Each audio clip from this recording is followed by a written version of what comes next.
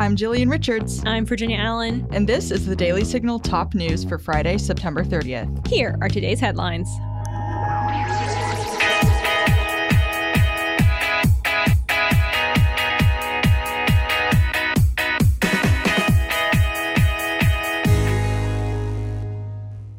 Russian President Vladimir Putin announced today that he will annex almost 1/5 of Ukraine. Putin made these remarks at the Kremlin, saying he would turn the millions of Ukrainians living there into Russian citizens forever. According to NBC News, this is the largest annexation of territory in Europe since World War II. Zelensky said in a video posted by CNN today, "Ukraine demands punishment for trying to steal our territory."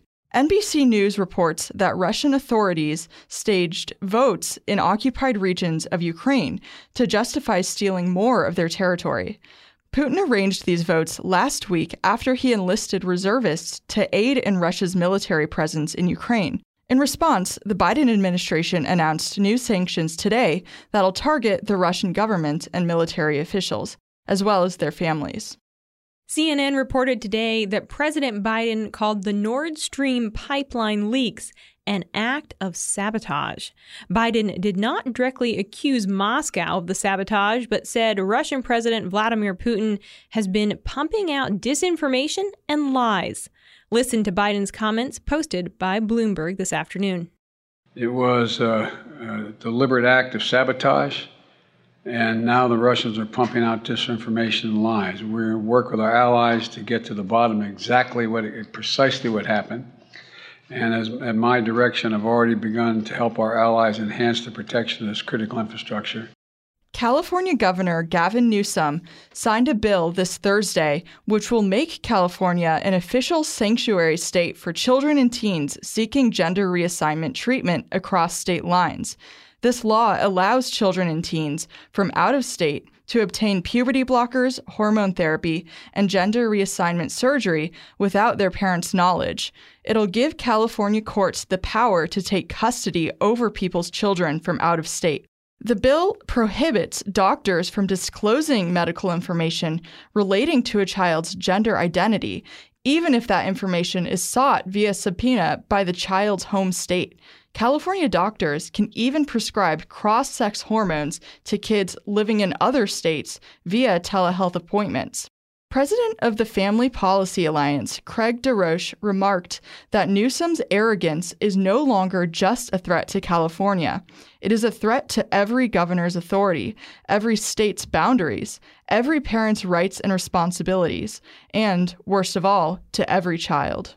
National Review reports that Judge James Ho of the U.S. Court of Appeals for the Fifth Circuit announced he will no longer hire clerks from Yale Law School because of its cancel culture. The judge shared these remarks in a Kentucky Federalist Society conference yesterday.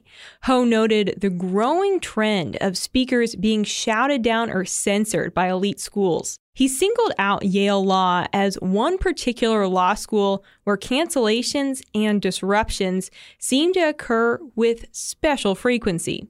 He argued that the school has set the tone for the legal profession. Judge Ho urged other judges to follow suit, adding that if lawyers want the closed and intolerant environment that Yale embraces today, that's their call, but I want nothing to do with it.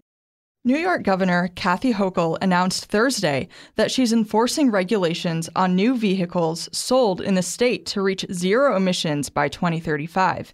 According to NBC, Hochul's call comes almost a month after California banned the sale of new gas-powered cars starting in 2035. NBC reports that this is a crucial step in New York's goal of lowering greenhouse gas emissions 85% by 2050. Hochul pulled up in an electric car before giving her Thursday speech.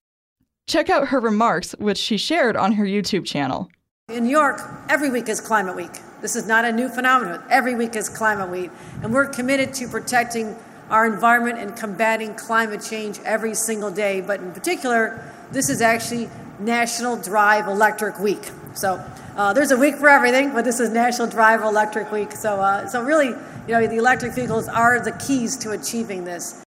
And that'll do it for today's episode. Thank you for listening to the Daily Signal Top News. And if you haven't done so already, be sure to check out our morning show right here in your podcast feed, where we interview lawmakers, experts, and leading conservative activists. Join us Monday morning for the Daily Signal Interview Edition.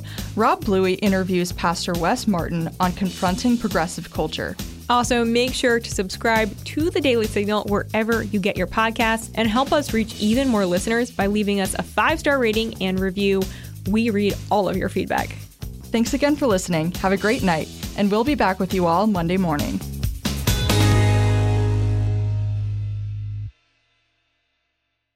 The Daily Signal podcast is brought to you by more than 500,000 members of the Heritage Foundation. The executive producers are Rob Bluey and Kate Trinko. Producers are Virginia Allen, Doug Blair, and Samantha Rank. Sound design by Lauren Evans, Mark Guiney, and John Popp. To learn more, please visit dailysignal.com.